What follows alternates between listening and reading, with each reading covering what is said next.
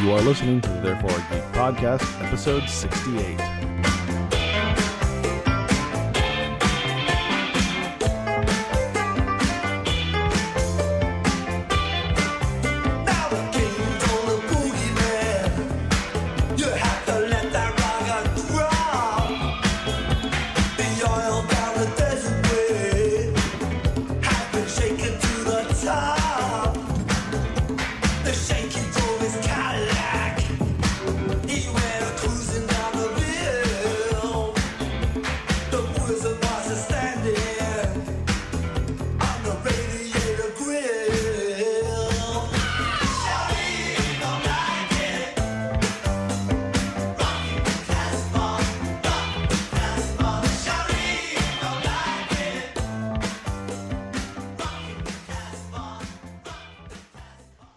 Hi, everybody, and welcome to Therefore a Geek. I'm Tracy.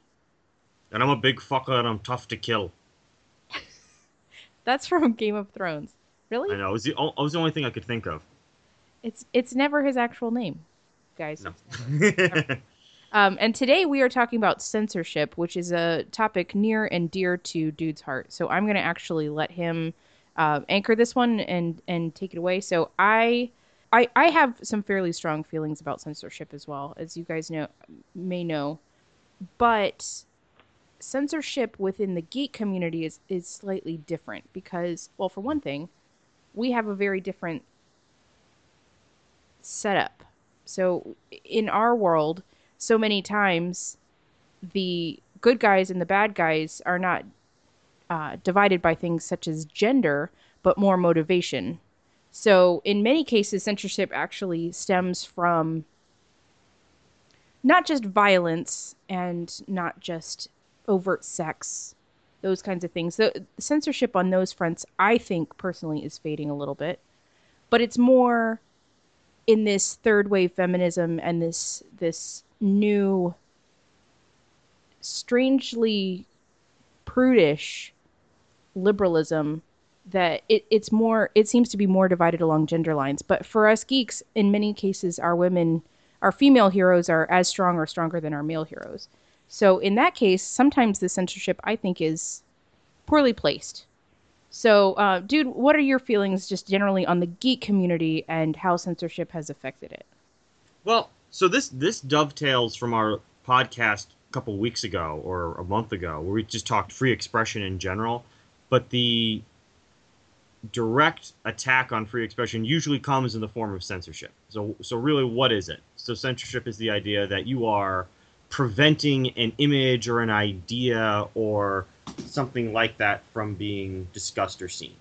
And there's all sorts of different variations on it, and the distinctions have to be made, and I think they're important to make. So there's like government censorship. That's when a bureaucrat or a politician or a government body says that something cannot be seen or heard because it can lead to some kind of harm. And then there is the censorship from the mob or the masses, the community. And that's a different form altogether because oftentimes people get this, the First Amendment, free speech, and censorship all kind of meshed together. It's one big mesh. And they're actually distinctly different. The First Amendment is a governmental protection or the rights, protecting the rights of people against the government. Free expression and free speech is kind of a bigger philosophical collection of how you should comport yourself in an open society.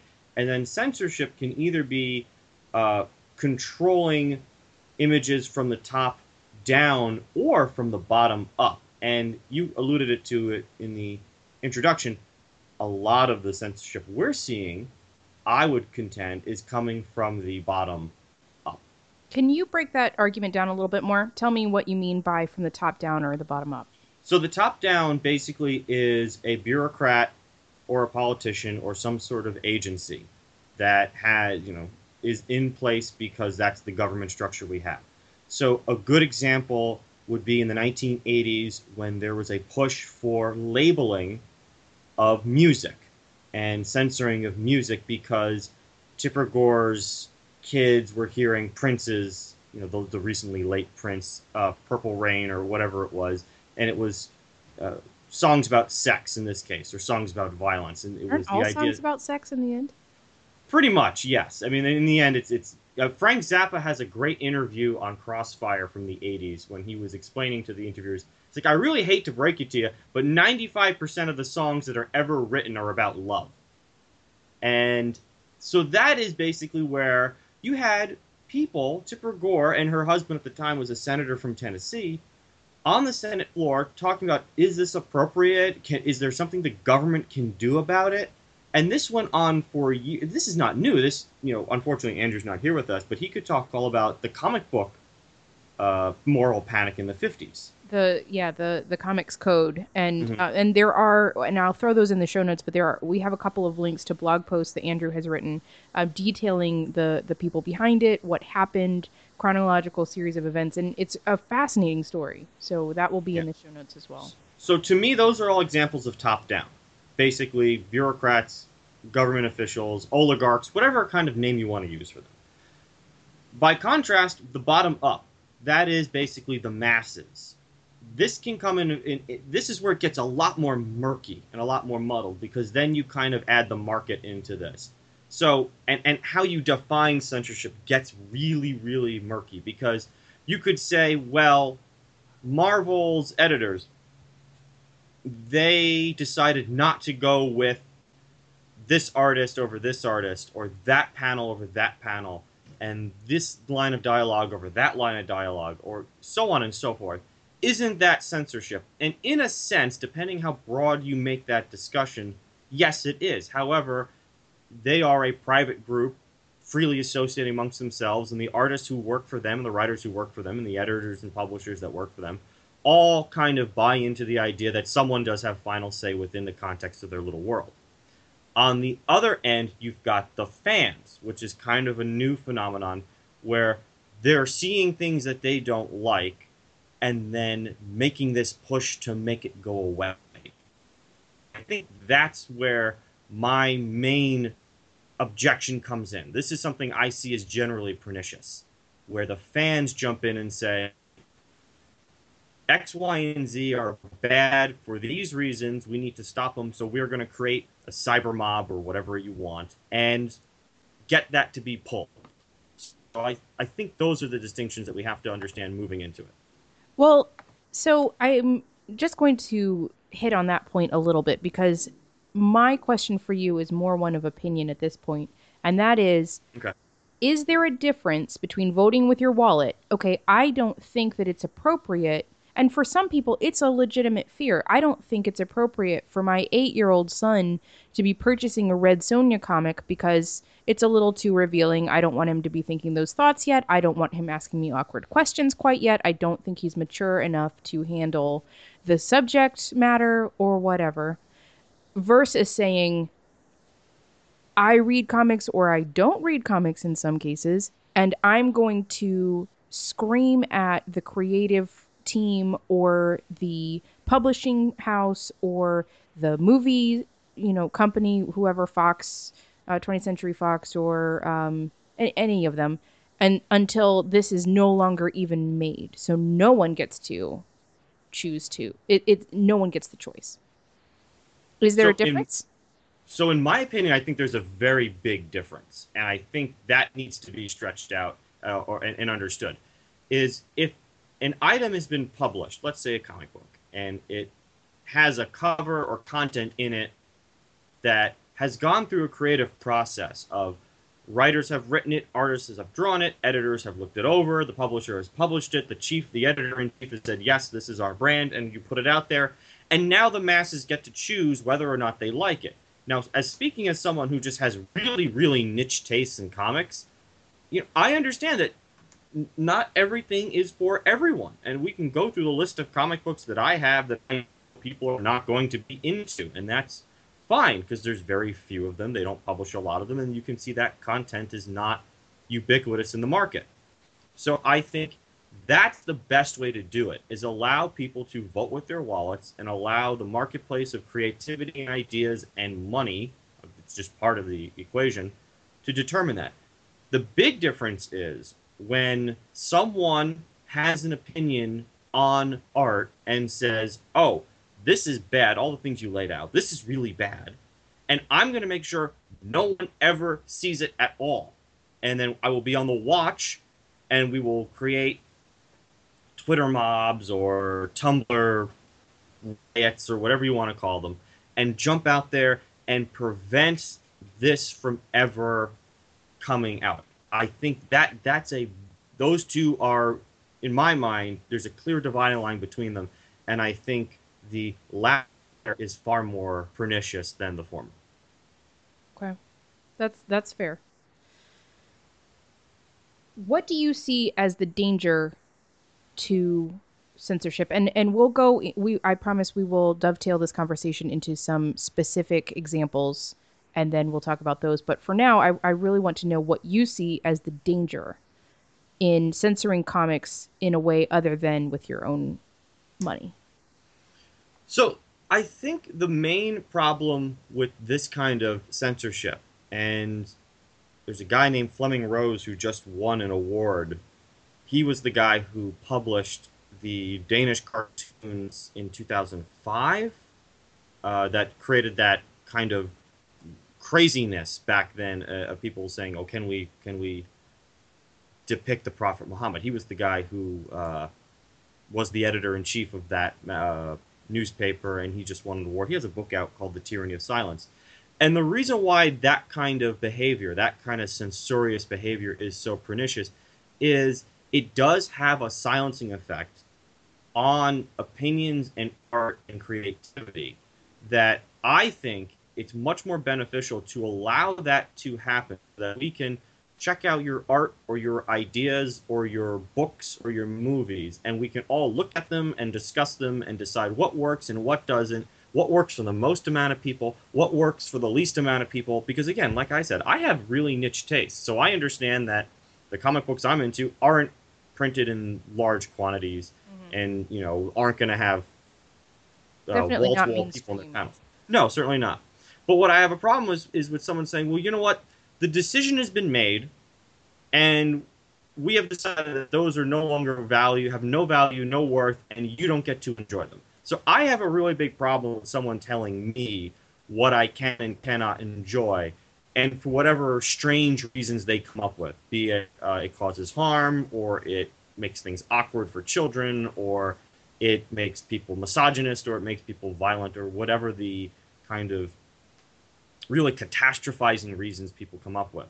Not to mention, none of this has been borne out in any kind of science. It usually just exists in hypotheticals. I think that's really pernicious when you tell people what they can and can't see because you think you have the final say. Yeah, I would absolutely agree. But what's your answer to and what do you see as the difference between the moral mob of the 80s and 90s, which was primarily the Christian right, and the current oddly prudish liberal group that is on Tumblr, and they're very tolerant and very accepting, except when they're not? What's the difference, or is there a difference? You know, I don't know if there really is a difference in this case. It's so strange, and not to get too far off the topic, but prudish and Victorian are really great ways to describe them, and we're not the only ones to do that. There are two of my favorite feminist writers, Christina Hoff Sommers and Camille Paglia, refer to them as fainting couch feminists in this particular, where it's just they see these images of you know, what is it? Let's just go into a couple of details or examples. Mystique being choked on a billboard, or Spider-Woman in body paint, or Batgirl being tied up by the Joker. And oh my God, this is so awful, and they have to pass out, and they have to, all these things have to happen for them because it's so difficult. They're triggered, and they need to lay down with smelling salts and play with Play-Doh and listen to soft music and play and have puppies near them. It's so strange to me. Yet, like you pointed out, in the 80s and early 90s, we had Jack Thompson, who was a anti-video game crusader, saying that video games cause violence, and piggybacked on tragedies like Columbine High School Massacre to try and prove his point. And now, several years later, starting in 2012 and up to today, you've got a YouTube feminist named Anita Sarkeesian who just I think had a new video come out a couple days ago, as we're recording this, about sexism in video games and making similar claims that these things cause harm and they're bad. The difference is there is actually a key difference now that I'm thinking about it, is that the Christian right of the 80s and 90s were far more explicit, and even the speech code, because there was a left censorship in the 80s and 90s on college campuses, the kind of speech codes that if you read Kindly Inquisitors or The Shadow University or Illiberal Education, these books on those topics, the First Amendment was directly assaulted in very philosophical and legal terms, that it goes too far and we don't need it anymore. Guys like Eric Posner and Stanley Fish. Stanley Fish wrote a book called There's No Such Thing as Free Speech and Thank Goodness, or something to that effect. That kind of direct attack is gone. So the difference is the modern, and we have all sorts of names for them. But I wouldn't say that it's gone, though. There have been people actually on campuses asking students directly, and it's not just on campuses, but that's the easiest way to get a large number of people that will actually talk to you. But that have specifically asked, do you think the First Amendment goes too far? Do we need it? Do we not? And there are people that say we do not. This is the next voting generation telling us, no, I don't think we need freedom of speech because some people do need to be censored. Yeah, and I should dig it up because there's a Reason TV video they put out where they go on college campuses, and there's a whole bunch of other YouTube videos of them going on, other people going on college campuses. And the Newseum has a poll out about the First Amendment because they have the First Amendment Institute, and they have shown that amongst our generation, that kind of 18 to 34-year-old generation, approval for the First Amendment is at its lowest amongst all age demographics. It's really frightening. Which is insane because you would expect it to be in the higher age ranges, the people that are much more conservative, because it's true, you become more and more conservative as you age. That's a given. So you would expect it would be in those higher age brackets that people would be more into censorship, and young people these days, they want to wanting to limit music, limit comic books, limit video games, whatever, any kind of media. But it's not. It's not, and I think it should be pointed out before we get too far off topic, that the older generation, like the baby boomers and the ones who fought World War II, have an understanding of what freedom is. So yeah, they're conservative, but if you're conservative, you want to conserve the First Amendment, right? Because the people who want change are trying to change the First Amendment, and this is not necessarily a First Amendment thing. It's a idea about the philosophy of free expression, because the difference with the modern movement is it's not so much free speech is bad. The attack is incredibly nebulous.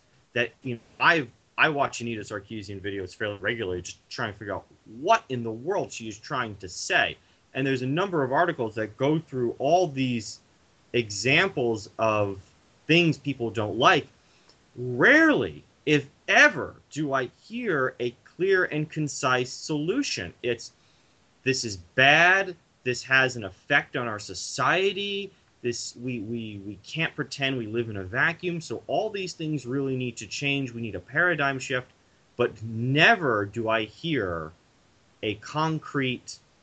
I mean, I shouldn't say never, because maybe I haven't encountered it yet. But I can't think of a concrete, actual plan to make these changes occur. It just seems to be, what is the in vogue offensive criteria right now, and then we freak out. That, I think, is the key difference. I absolutely agree that there's no, because it's not based on any one thing. You could at least say that the conservative right, especially the religious right, were at least basing these on codified morals. Right. Whereas this is very reactionary. It's kind of like that. I believe it was a Texas judge that said he didn't need to define porn because he knew it when he saw it. Oh, that was the Supreme Court. Oh, there you go. That was the Supreme Court. It's kind of exactly the same thing. I will know I'm triggered when I'm triggered. Okay, well, right. That's fantastic, but the rest of us cannot read your mind. Yeah. And nor should we have to. I mean, and here's the thing that, for me, the big problem, and I will come right back to the branch that we've come out on. But for me, it's the sacrifice of the group at at the expense of the group. We are catering to the individual, but every individual has slightly different tastes. And in a nation of almost 300 million people, how in the world are we going to cater to every single person's individual taste? We cannot. We No, cannot. Not as a society, and certainly not as a government. no, you certainly can't, and that's one of the reasons why I kind of advocate for a much more hands-off approach on just ideas and speech in general. So, let's just get into a couple of examples. I'm a big fan of these really kind of bizarre science fiction, fantasy comic books, like from Humanoids, Metabarons, and Incal, and even the more like salacious stuff like the Druna series. They're not for everyone, and I don't suggest they should be for everybody. But I don't think that people should censor them because they're not for everybody. I don't turn around and say, well, something in this comic book bothers me, and therefore it needs to go away. I think that's the way we should comport ourselves. Is you like what you like, I like what I like, and let's move on. The difference is that you have a group of people in specifically in the geek community who see things they don't like, and keep in mind who their primary targets are. It's Marvel and DC, right? Comics that I don't necessarily read. That's their primary target because that's the most successful. That's the biggest share of the market. So they have points of view that they want to see reflected in Marvel and DC comics. They don't give a crap about what's seen in Heavy Metal or Humanoids or even Vertigo for that matter. They care about the big ones because I think, and this might be a stretch, but I think they have personal political agendas that they want to push, and they want to use victimhood and mob mentalities and in some case moralizing language to get their opinions out there.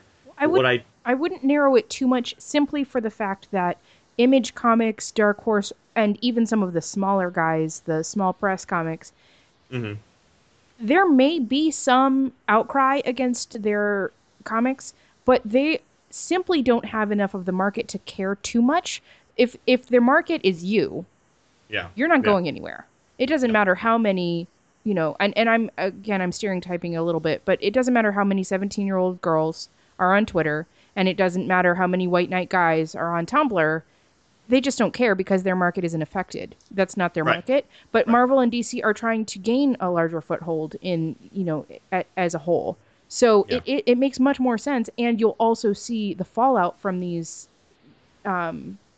screaming matches, if you will, Sure. with Marvel and DC because they're trying to actually win some favor. So I wouldn't say that the other guys aren't getting it. I'm just saying that they're not responding. Yeah. Was there a question? Oh no, that I was just commenting on the fact that yes, we Oh, see a lot more I'm with Marvel and DC, but I don't know that that's necessarily. I don't know that your answer to that was across the board. I think that to some extent, the smaller guys don't have to worry so much about their audience going anywhere, and therefore they Sure. just simply don't have the same response. Oh, yeah. I mean, that's a good clarification, and that's a good point. I'm certain that if you put some of the books in front that I read in front of the people who write at the Mary Sue, for example, they will find just as many problems with it. They'll probably But die of heart attacks. yeah, but I don't think they give a crap. I think they're sharp enough to know that if they complain about Druna or complain about Manara's erotic, explicit erotic work, or complain about what a Dark Horse's Conan the Barbarian or Northlanders, as I lean over to look at what's on my shelf right now, they're not going to get traction. When you complain about stuff like Batgirl and Spider-Woman and Mystique, for example, then you get clicks, you get traction. But the main problem still persists is what is their solution? Their solution seems to be, or appears to be to me, complaining about it and then getting a cover or a billboard or a panel or a storyline dropped, and then they claim victory. Well, here's a spin-off question then. Do you think they actually care about victory? Do they care that these things are removed from the public perception, or do they only want clicks on their website? Because I you're think right. Everyone knows Mystique's name. She's been in how many X-Men movies at this point? So even I if think you're all. just a casual fan, click. Yes, I think the latter two that you mentioned are what's important. I don't know if they actually have an end goal in mind or even can articulate an end goal in mind. And it's very difficult. I kind of wish we could find someone for this topic who has an opposing opinion to mine. The people who I have engaged on this topic tend to run for the hills and block me on Facebook. So I really, and I don't mean this to sound like I know what I'm talking about, because 90% of the time I don't. But I would really like to hear their opinions on this. When it comes to these kind of social movements, what's the end goal? What does victory look like? And how do you expect to achieve it without stomping on the creativity and the rights of people to produce art and consume art? That's really where I'm trying to figure out what the problem is. Because again, let's just take a couple examples. I don't really know what they're trying to say. So if you don't mind, I'm going Yeah. to jump. Let's just jump right to what happened in 2014 with, I think it's Milo Manara. I don't know how I can pronounce, if I'm pronouncing the guy's name right. But he had a cover, I think it was a variant cover of Spider-Woman that showed, I mean, basically it looked like she was in body paint and she was on her, basically it looked like it, for those who can't see it, and we'll link to it, I'm certain. She was in what we could best describe as doggy style position on the edge of a building. She looks And like a female baboon who's in heat. right. And I'm not kidding. That's exactly what she looks like. Yeah, so this was something that caused a lot of problems. And the idea was, well, this is inappropriate, this is awful, this is bad, this needs to go away because it's awful and inappropriate and it's bad. I mean, I'm looking at this from Slate by Amanda Marcotte, who is a fairly well-known feminist who, I mean, at least in the article I'm looking at, she says, I personally am struggling with deeply mixed feelings about this. No, on one hand, butts are awesome, and shake them is a good time for the shakers and any consenting shakies in the mix, but unless they are Robin Thicke. On the other hand, all this staring at heinies raises some age-old questions about sexual objectification of women. When is it kosher for ladies to shake their healthy butts? Perhaps two new thrust-centric pop culture moments for this week can help us, guys. She goes on to talk about Manara's Spider-Woman, and she basically says Nicki Minaj's Anaconda is a good butt video, and Manara's Spider-Woman is bad. And she goes on to say it looks more like a colonoscopy than a costume. I don't know how that works. Plus, even if you have superpowers, it's impossible to crawl along the roof while keeping your back arched and your rear high. Too many covers like that, and Spider-Woman is going to need physical therapy. So, again, it's just weird. It's this nebulous, weird condemnation of it. It's not realistic, but it's still bad. So, well, here's what I look at it, and this is as a girl. And so, first of all, you should know, and our audience should know too, that I'm very torn on some things like this. Mm-hmm. So, I see censorship as an intrinsically bad thing. The limitation of someone else's speech. That does not mean that I don't sometimes think someone else's speech is abhorrent. So there's a very deep, and I think that you kind of feel this way too, to some extent. There's a very big difference to me between disliking something and even feeling very strong disgust at something, and also wanting to limit that person's right, that person's liberty to do it. Mm-hmm. Okay, right. So I look at this cover and I think, number one, this is bad art. I'm so sorry if the artist is listening to our podcast. I highly doubt it, but you never know. I just think this is very ugly. It's just not, I mean, the lines are not crisp and clean. It's a little bit strange. It kind of looks a little amateurish. I can't stand the author that you just cited is absolutely correct. You can, if you're actually trying to be stealthy and or fight someone, this is not the pose to do it. Now, if this cover were, say, Druna, and she were actually crawling across a, let's say, large bed towards a paramour, this would be a fantastic posture.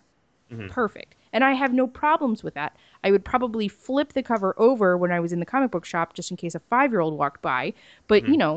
this, so this is bad art, and I don't like it. I think it's Hmm.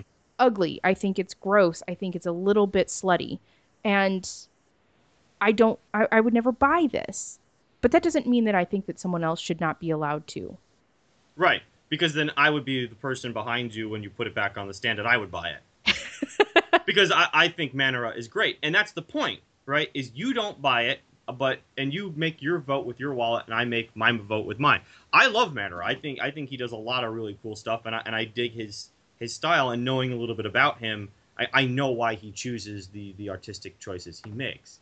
But that's just one example. Now the other one that from 2015 was the Batgirl 41 by I think it's Raphael Albuquerque, and it's it's the image where he's got his arm draped over her with a gun pointing down, and he's pointing his finger into her cheek, and she's got this smile. And there was a great big hubbub over that, and that caused the change the cover, the hashtag change the cover or cancel the cover outrage, where the image was released 6 months before the book was scheduled to come out. And this, we need to point out, as we have before when we've talked about this cover, that this was a variant cover. This was never Both intended of to them, be the yeah, main cover. both of them were Um, variant covers, but I and don't think that actually has any bearing on this, in my opinion. Well, I think to some extent it had the bearing in that many of the mob that were decrying this cover didn't realize that it was a variant. I think that would change a little their opinion a little bit. But many, again, and this is my opinion just from having, and I was much more involved in this cover of The Killing Joke than I was with the Spider Woman. And I don't think that the cry for censorship was as strong with the Spider Woman cover.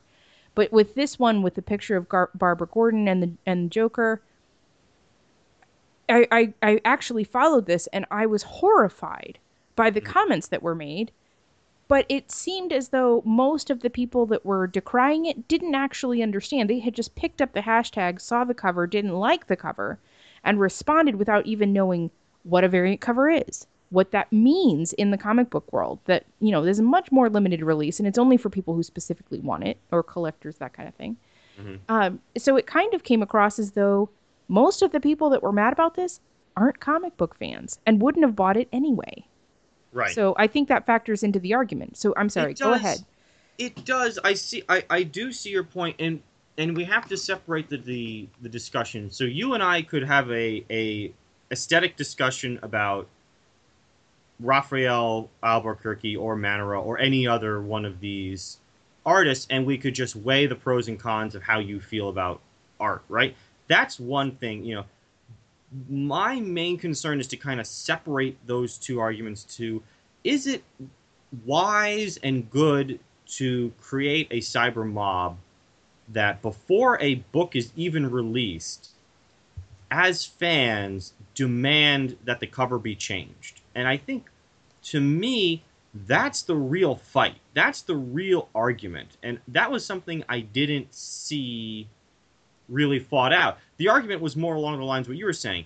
Well, there's artistic merit to it, but it's also a variant cover, but it's also a comic book for young girls, blah, blah, blah, blah, blah, blah, blah, blah, blah. And I think that's a separate podcast. I think that's a discussion for another time. My main issue was, and I wish people wouldn't get so distracted from, not saying you are, but saying that a group of people coming out, creating a hashtag, pressuring DC into changing the cover before the damn thing even hits the stands. For our previous example is you pick up the Spider-Woman cover and go, look at Manara's work, put it back down, I come up behind you and I buy it. That way, I'm okay with that. In this scenario, you never get a chance to pick up the comic book and look at it and go, you never even are allowed that privilege. And what I'm saying is you should allow the market to work its way out. But this is something, and I'm going to revisit this at the very end when I'm going to ask you what you think Yeah. we can do to fix this problem. Mm-hmm. But how does a company know whether or not publicity is going to damage their brand or not? And here's the hard part. So we can say all day that the fans and other random people need to stop picking up these Mm-hmm. these mobs, and it just becomes so ugly. I'm thinking of the response to Joss Whedon after I think it was Avengers 2 came out, when Yeah. Scarlett Johansson, Black Widow, refers to herself as a monster Mm-hmm. because she's been, she's been neutered, really. So, Spade, I think, is the technical term. jeez. Yeah, okay. Well, maybe not the best way. But so she's been turned into a weapon, essentially. Right. And in the context of the scene, it made perfect sense to me. I didn't have any response to it whatsoever, other than I was just following the plot line. I thought But it was actually one of my favorite scenes in that fairly underwhelming film, but I thought it yeah, was pretty cool. yeah. Yeah. So, but a lot of people sort of picked up this call and started screaming to the point that Joss Whedon, who is a man very near and dear to my heart as a director of many of my favorite media pieces, actually had to leave Twitter, at least for a while. I'm not sure if he's back. I don't think so. I don't know. Because it was, and I was reading through it, and again, this is one where I actually paid attention, which is not often, and I've mostly abandoned my Twitter, unfortunately, because it's just so loud, and so there's so many people coming in from all different directions. But if you read through, you can tell the moment at which this mob switched from a few older people who maybe had traumatic experiences and were reacting violently because of that. They were projecting perhaps on this movie and on this director, to when it became 11-year-olds bandwagoning because it was something fun to do that day.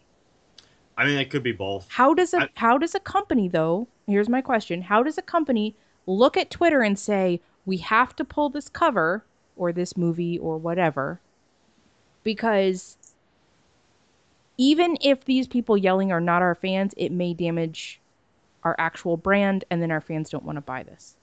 How do you tell? Yeah, but I think. Or do you just put everything out there and hope someone buys it eventually? You can't do that forever. I mean, there's only limited resources for development. No, certainly that's true. I mean, I'm not a big company, so I always follow the Ed Sullivan approach to publicity. Is doesn't matter what they say about you, just make sure they spell your name right in the newspaper.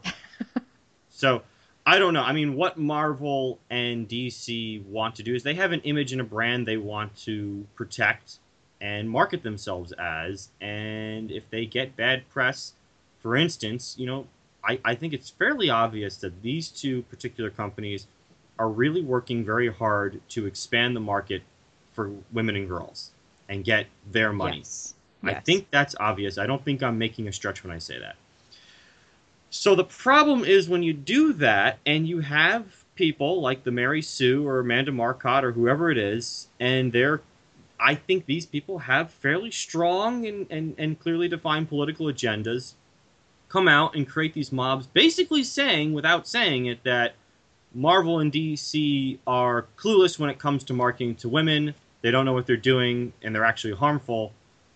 I think that hurts their bottom line. That's what they're most worried about, is they're trying to expand and make money. Whereas a smaller press who are focused on maybe doing more experimental, really strange stuff that, if they make an attack on them, it just, they're going to go, oh, great, people actually know we exist.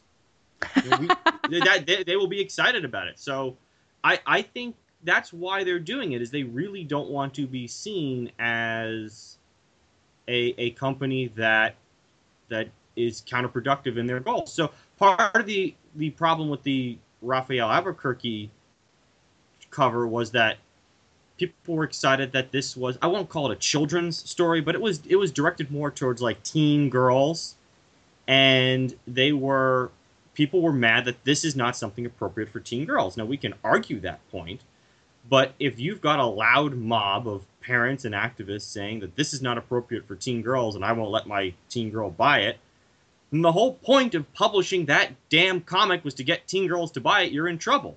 Yep. So maybe that's why they're reacting to it. But we don't know if that was true or not. Teen girls might not have given a crap about this variant cover. Teen girls might have gone, wow, that's a badass cover. What happens in this story? I'm not going to pretend to be a mind reader in this case. I can only speculate. I'm thinking that I probably would have never seen that variant cover if it were not for the hoopla. I don't typically look for variant covers. In fact, the opposite is true, because I read my comics. I don't collect them per se. So I'm not looking for the variant cover. I'll leave it on the stand for the person who is looking for the variant cover. I just go with the main one. Sure. I'm not a big collect. I just get the graphic novels or trade paperbacks. I really have very, very few single issues. Let's move on to the Billboard. This is much, much more recent and much more interesting to me because the other ones are obvious censorship and it's very clear. These are a little bit older examples, so the line has already been drawn.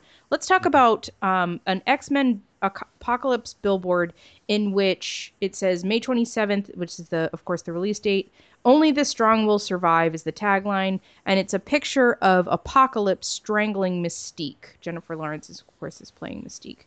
And Rose McGowan, apparently, the headline is Rose McGowan calls out X-Men billboard that shows Mystique being strangled. This is in the Hollywood Reporter. We'll throw it in the show notes. And essentially, what Rose's argument is that casual violence against women is bad. It should not be used to sell films.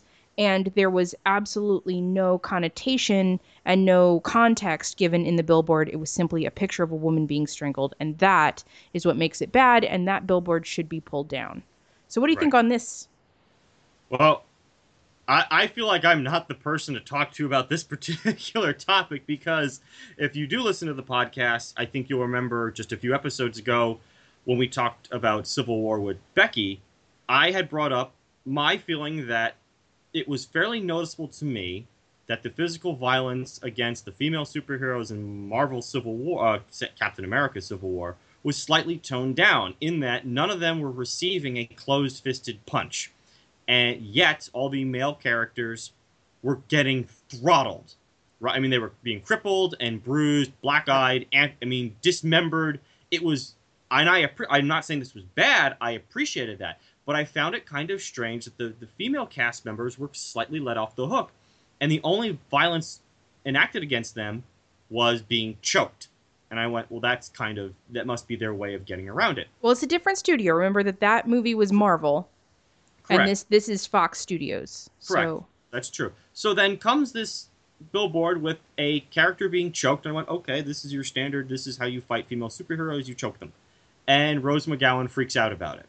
So, again, we can argue the artistic merit of this ad and what it's set out to do. In this case, I don't know if this is original to Rose. She may have gotten this from somewhere else. But again, her complaint is that we see this normalizes violence against women, therefore it is bad, therefore it needs to come down. Well, the problem is she's making a truth claim here.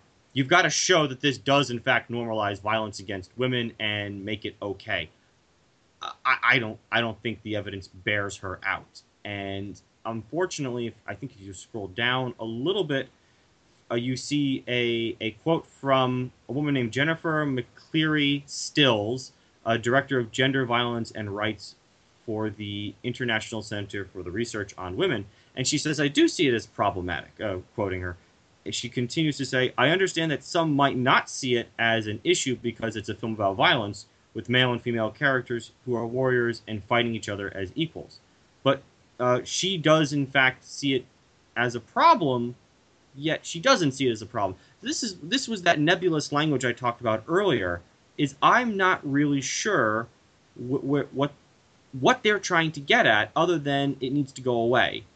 Well, and I was actually going to throw that same quote at you because it seems to have an argument to your point.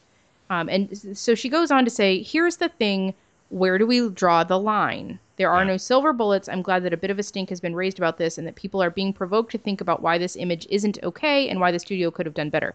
Now, this is slightly less censorious, I guess, than calling for the billboard to be taken down. It's simply, we're also trying to make you think a little bit, which I prefer. Mm-hmm. But coming from a background of religious right, and having lived through the Dungeons and Dragons censorship era and the era of censorship in music, and having living in a community that advocated for those things, I see where this line of thinking came from, because that's the exact line of thinking that was used back then. And it was, where do we draw the line? So if the line is at a certain level, the best thing to do would be to avoid it as much as possible. So our standard should actually be way higher, just so we never approach the line. We never even worry about crossing it, because even if our own standards are compromised, we won't even be near the line that actually is in the sand. And Yeah, I think that's what they're trying to do here. Now, yeah. I mean, that's a really good point. And again, it just goes back to this. It's so nebulous and strange, and it's eventually Fox issued a statement apologizing and said they would take the banner down.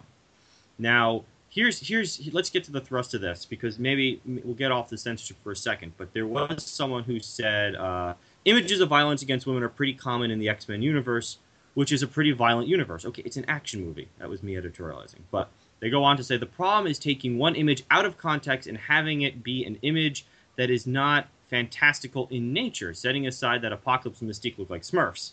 Like, that's a big aside, but nevertheless, it's just an image of a big guy choking a smaller woman. I have racked my brains trying to come up with an example of marketing image like this that featured two men, and I've come up completely empty. That was a gentleman named Devin Ferrasi. has this person not seen any of the marketing for Batman versus Superman Yeah, or I don't Civil know. War? Well, Because you know both of what? those movies just came out. Right. Yeah, and so I would actually go further back. There's one of my favorite movies is called The Great Silence. It is an Italian spaghetti western, not very famous. It is notorious for its incredibly bleak outlook on life. But the cover of the poster, or the cover of the DVD and the poster, is a guy on a horse dragging behind him another man who is got a noose around his neck. Right? It's a very stark, troubling image. Yet no one. I don't know if anyone's getting bent out of shape for that. You know, there are numerous posters and images and billboards of violent images for action movies that set the tone. You really have to make the argument and set up the evidence that this has a negative effect on society, which And they no precedent don't. in which the two people are gender equals. Right. Which absolutely is just simply not the case. And I absolutely agree with that. It's selective blindness, perhaps selective deafness, that seems to be the meat of these arguments. And I think that it argues into nothingness. These people are shouting down an empty tunnel, and it's unfortunate that the echoes make it sound as though there's a lot more of them. Yeah, and I mean, let's go back to just the image itself. The whole point, obviously, is to be evocative and stark and striking. That's kind of the point. So you go, oh my God, what is this movie? People can go, oh, look at it and go, okay, I don't want to see this movie because I don't want to see that image. Other people are looking at it and they go, oh my God, well, this is crazy. It's like a big blue dude choking a blue chick. What kind of movie is this? I'm going to go find out. And I have a hard Right. time believing no one knows what X-Men Apocalypse is. Like, I really that At part is least hard, that is a Mystique. I mean, stretch. she's been front and center on the last like 5 of the X-Men movies, and she's been in all of them. So yeah. Yeah, so that kind of blows me. But again, what do they expect to happen? Are they literally trying to suggest, and I don't think they are, but I feel like they're sneaking in underneath us, is people will see that image and go, you know what? Choking a girl is an okay thing to do. You know how I know that? I saw a blue dude do it when I was driving down the 405. I don't. It just when you really think about it, it's ridiculous. I think, and this is my personal opinion, this is as true as I can be on this podcast, is that I think they look for an apology. I think that is the end of their quest. They want to push until they get a response from the company saying that they apologize, and for them, that's the end of it. Whether that company goes ahead and does it again, they don't actually care. They'll just ask for an Mm-hmm. apology back whenever that happens again. I think they want the validation of a response because it validates their questions and concerns and complaints and their feelings. Their feelings are validated. And that for them is the ultimate prize. I mean, that certainly could be the case, because you've got these people who, again, have an Amanda Marcotte type and an Anita Sarkeesian type, and maybe even this other guy, Devin Ferrasi, have a brand and an image and a reputation they want to keep. So they're going to do these things, and it's a form of signaling to their constituents that this is who I am, this is what I do. Look how good of a person I am. I'm complaining about X-Men Apocalypse because I don't like seeing women being choked out of context, right? Because that's just, we can't do that. And on the other hand, I think Fox doesn't give a crap because they go, look, people are talking about our movie. Yep. So God knows they need that everyone to happen. right. But the more pernicious problem is people thinking it's okay to complain and get things taken down. That's just where I have a big problem with that. And the other pernicious problem I see is that they don't actually offer evidence for why this is actually bad. They don't really show any direct harm coming from the poster. They just say, "Oh, it's tone deaf." Okay, so what? Right. Again, But people I actually wish. respond to them. So, I mean, the word tone deaf has been overused to the point that it doesn't mean anything anymore. But as long as these companies continue to respond, and that takes me to my final question for you. But as long as these companies continue to respond, what more can these people ask for? Oh, well, this is my rule on this. It's not to apologize ever, right? Sounds like Don't you and back Trump down. have something in common. Oh, Yeah, and, at least on this particular. So a good example of this, not in the geek world, and we may have mentioned this. I don't know if we have in a previous podcast, but there was a billboard in London from a company called, oh, what was it called? Protein World. And they had an image of a woman in a bikini, a model in a bikini, just this one of these women who have these bodies that just go, ugh. yeah. And it says, "Are you beach body ready?" Right, and this is like one of these motivational ads of go buy our product, get fit, get in a bikini, and look this good. Right, that's it's fairly standard, and it caused a big stink. I think last year and again, I hate having to beat up on feminists on this particular topic, but it just seems like they're the ones doing it the most. For whatever reason, the religious right have just kind of taken a back seat to them, and they're complaining everybody is beach body, blah blah. This is my body is. Are you saying I can't go to the beach? Is this the And then fat acceptance movement? something like that, and it was people sending Twitter messages to Protein World. You guys suck. You guys are terrible. You make people feel bad about their body. And Protein World's response was grow up, and sending back little emojis with a flexed arm with bulging muscles and do you need a shoulder to cry on? Like they fought them back and said suck it, and they got a huge return on investment on that billboard. So I am of the opinion that if these companies really want to make money or really want to get some adulation and some good press, is to not apologize and to not back down. I think the tide is turning, and we're getting to the point where that is appreciated. And I think so too. In no small thanks to Trump. I don't like the man, but I'm happy about this one small thing. Yeah, I think he's more a symptom of a larger collective consciousness on this topic. I think people are tired of being told what to say, what they can't say, and if they say something fairly benign, just because the most sensitive person in the room thinks they're saying something mean, that means they have to apologize. I think people are tired of apologizing when they don't feel like they have to. That's absolutely.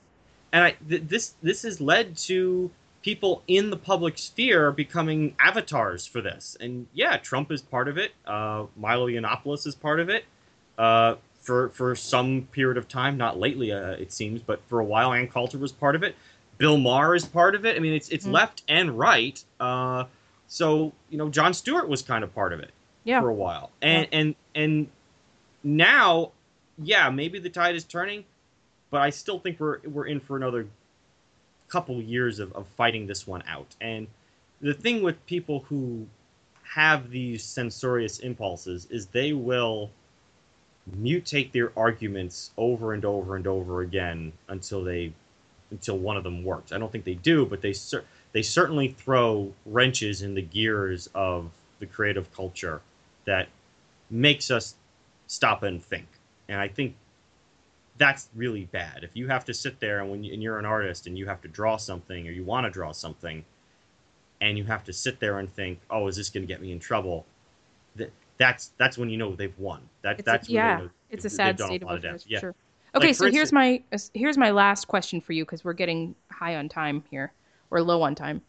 How do we put a stop to the bottom up censorship? And I add to that, I qualify that in that obviously there's a legal judicial recourse for top down censorship, which fortunately there are a lot of courts and there are a lot of attorneys just waiting to take on these cases. So the least of whom is CBLDF, the Comic Book Legal Defense Fund, who has done a phenomenal job at protecting Fifth Amendment rights for comic creators. But First, I think. First Amendments. I'm so sorry. Yes, First Amendment. But at the same time, of course, we don't want to incriminate ourselves. So how do there is no legal recourse for this bottom up No. censorship? What do you suggest? No. So yeah, the top-down censorship is pretty easy to beat because, again, you've got the Comic Book Legal Defense Fund, who focuses mainly on comics. You've got FIRE, the Freedom for Individual Rights in Education, who does a lot of free speech and due process stuff for colleges where most of these battles are going on. And they're doing a lot of good work. And you've got groups like the traditional ACLU who've been fighting this. So they're always there, right? To fight the bottom-up stuff, you have to do it from the bottom itself. You have to go to the bottom. And to do that, I think it would behoove everyone who cares about art and comics and the popular culture and the media to educate themselves on these topics. If we really enjoy reading comic books and young adult novels, take a couple hours out of your day and really sit down and read some of the thoughtful but not too dense treatises on free expression and the exchange of ideas. I think the first book I would suggest everyone read is a book from about 20 years ago called Kindly Inquisitors by Jonathan Rauch. It's the most approachable and digestible on this topic, and it doesn't talk about comic books specifically. The book is mainly about, or in a response to the satanic verses kerfuffle that happened in the late 80s, but nevertheless, it's a response to a form of expression. And he writes this book in a very clear, concise, and lays out his arguments very well. And I think if you are armed with and there's a whole bunch of other books out there you could read, but I'm just going to go with that one to start. And if you educate yourself on this topic, and at least you don't have to be a professor on it or do a PhD, but at least understand the basic ideas and discuss it amongst your friends who have these kind of censorious impulses, I think that will do a lot. I think artists also need to come out. Some of them did. Frank Cho did a parody of the Manara Spider-Woman cover and basically said, you guys are a bunch of dopes. Shut up. Yep. It's not backing down. Yep. So, educate yourself. Continue to push the boundaries. Be provocative. I've always said, you can only be deliberately provocative. If you are accidentally provocative, you're probably an idiot. And then not apologize. Say, no, this is my point of view. You can argue with it, but I'm not going to back down. And I think those three things, just coming up with them off the top of my head, will do a lot to push it back. And if so long as there's a critical mass of people who just defend people's right to express bizarre, weird images and opinions, I think the people who want to fight them, I think they just lose by mass. Well, and I would add to that this one thing, that those people who are in the so-called marginalized group, especially women who do not want censorship to happen, they need to be more vocal, because right now what we're hearing is a minority of aggressive third wave folks who are more interested in hearing their own voices. But we need to hear from those people who don't want this to occur. And I think that's a voice that's fairly silent right now. Yeah, and the thing is, there's so few of them. The only one, the biggest one that I can think of is Camille Paglia. If you look her up, she is on the front lines of this, and she's so verbose on this topic, and she's so entertaining on this topic. She was someone who loves the arts. She's got a great book that I just recently bought called Glittering Images on the History of Art. She is just great on this. So I would, if you like her, just share every YouTube video of her on this topic. It's great. There's another one called Christina Hoff Sommers, who's a little more calm than Camille Paglia. She covers this topic very well, and she's got a YouTube channel. Put her out there. And there's a girl at Reason. She touches on this every now and again. Her name is Elizabeth Nolan Brown. But these are names people don't know. Yeah. These are not they don't, for whatever reason, they don't get out there. So I just think following people and understanding the arguments, being expressive and not backing down are the most important things. I think the last thing I can say on this is educate yourself. I think the guy's name is Charles Allen Coors, basically said, a nation that does not educate in liberty will not long endure in liberty and will not even know when it has been lost. And I think that's the best way to sum it up. Yep, absolutely. All right, folks. Of course, if you like what we do, you can like, subscribe, and of course, leave us reviews. You can find us at thereforeigeek.com, where you find old podcast episodes and blog posts as well. And you can find this podcast and other ones like it on iTunes, Stitcher, SoundCloud, and now new episodes are going up weekly on YouTube. And you can find us on social media on Facebook, Twitter, and Instagram. Once again, I'm Tracy. I'm Dude.